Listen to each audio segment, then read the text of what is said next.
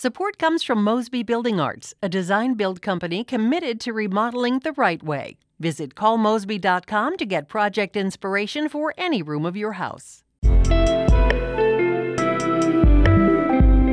From the St. Louis Public Radio Newsroom, this is The Gateway. It's Wednesday, July 15th. I'm Wayne Pratt.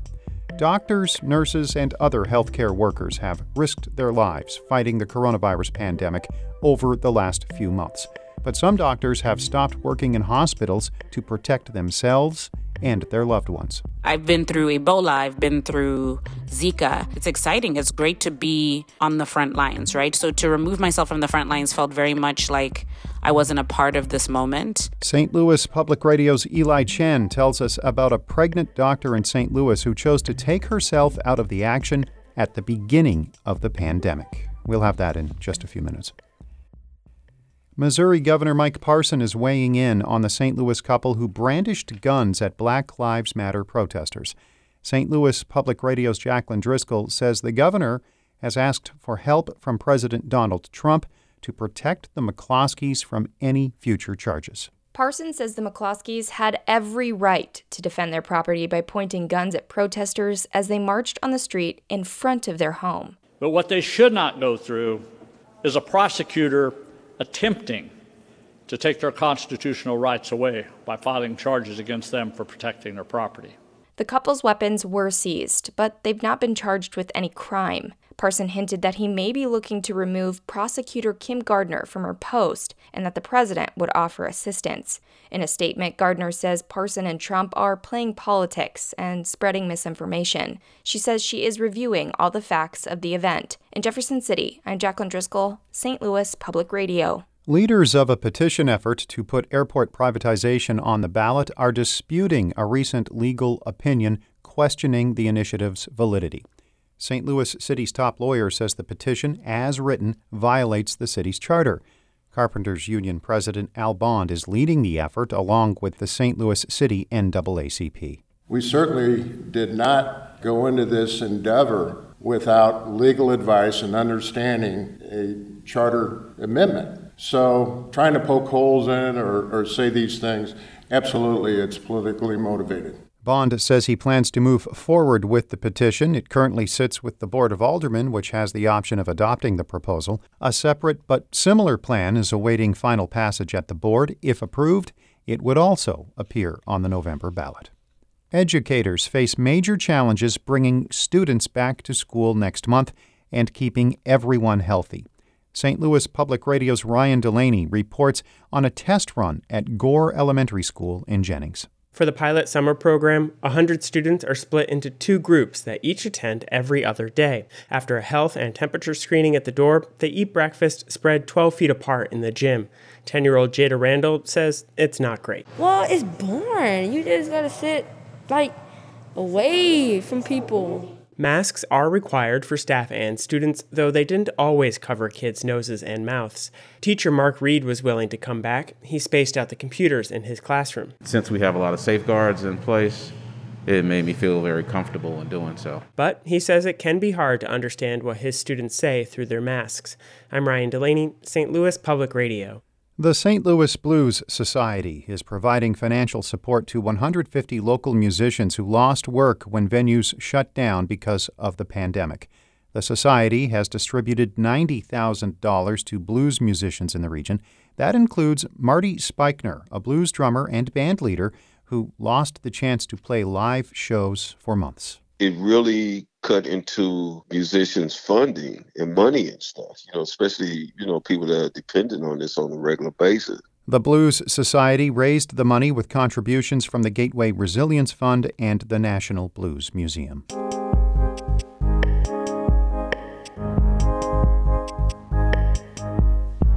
Doctors, nurses, and other workers on the front lines of fighting the pandemic put their lives at risk every day. Healthcare professionals are at greater risk of catching the virus and taking it home to loved ones, so some have made tough choices about whether they should be working with patients. One of them is an infectious disease doctor in St. Louis who was 7 months pregnant when the virus was first detected in Missouri. St. Louis Public Radio's Eli Chen tells her story. Dr. Matifadza Hlatshwayo Davis remembers February being full of urgent hospital meetings and how everyone was full of anxiety over how little scientists knew about the coronavirus. At the time, there wasn't much research on how the virus could affect pregnant women, like herself. I felt immediately like my pregnancy was almost hijacked. I went into this very busy, purposeful, worrying, unsure period. From a pregnancy standpoint, this is a bonding, you're supposed to be nesting, and those things just ceased to happen for me. Hlatshwayo Davis works at the Washington University School of Medicine and the John Cochrane VA Medical Center. She wasn't super concerned about her health or her babies at first, until early March when she saw a patient who had symptoms of COVID-19. She remembers putting on as much protective equipment as she could, mask, gloves, and gown, but she wasn't emotionally prepared.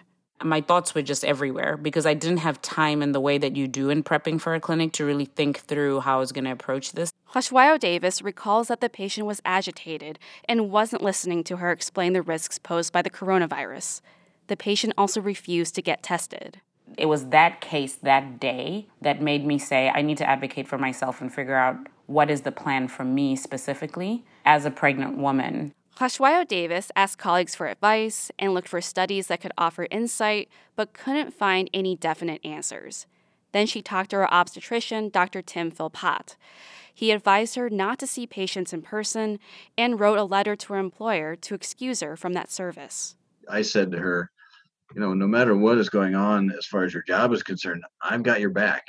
I'm the one who's telling you not to be in the hospital. But Hlatshwayo Davis felt terrible about her decision to treat patients remotely. I've been through Ebola. I've been through Zika. It's exciting. It's great to be on the front lines, right? So to remove myself from the front lines felt very much like I wasn't a part of this moment. She was also worried that she wouldn't be seen as a team player, especially since as a Black woman, she always has to prove herself.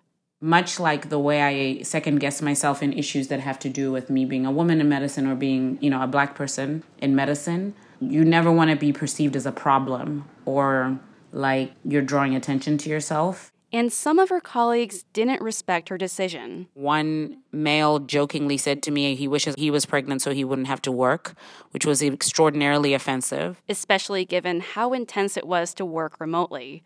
Hlatshwayo Davis was responsible for taking calls from doctors at all hours of the day and night. Everyone understandably was upset, right? Because in the beginning, we didn't have as much testing as we had now. We certainly should have had universal testing. So to be the gatekeeper for who has testing based on lack of availability was terrible for me.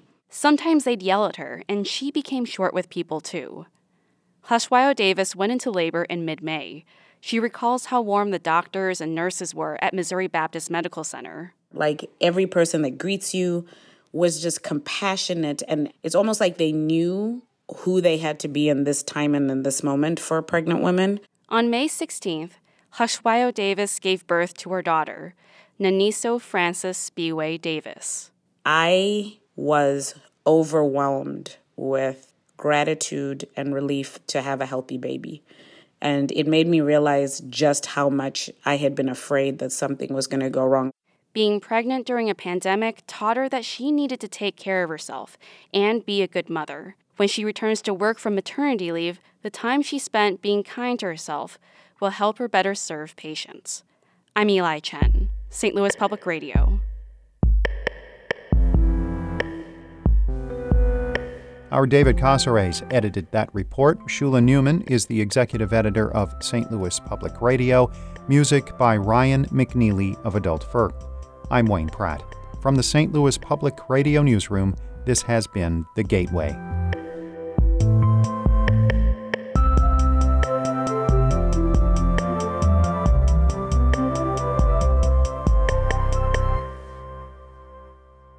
Support comes from Mosby Building Arts, a design-build company committed to remodeling the right way. Visit callmosby.com to get project inspiration for any room of your house.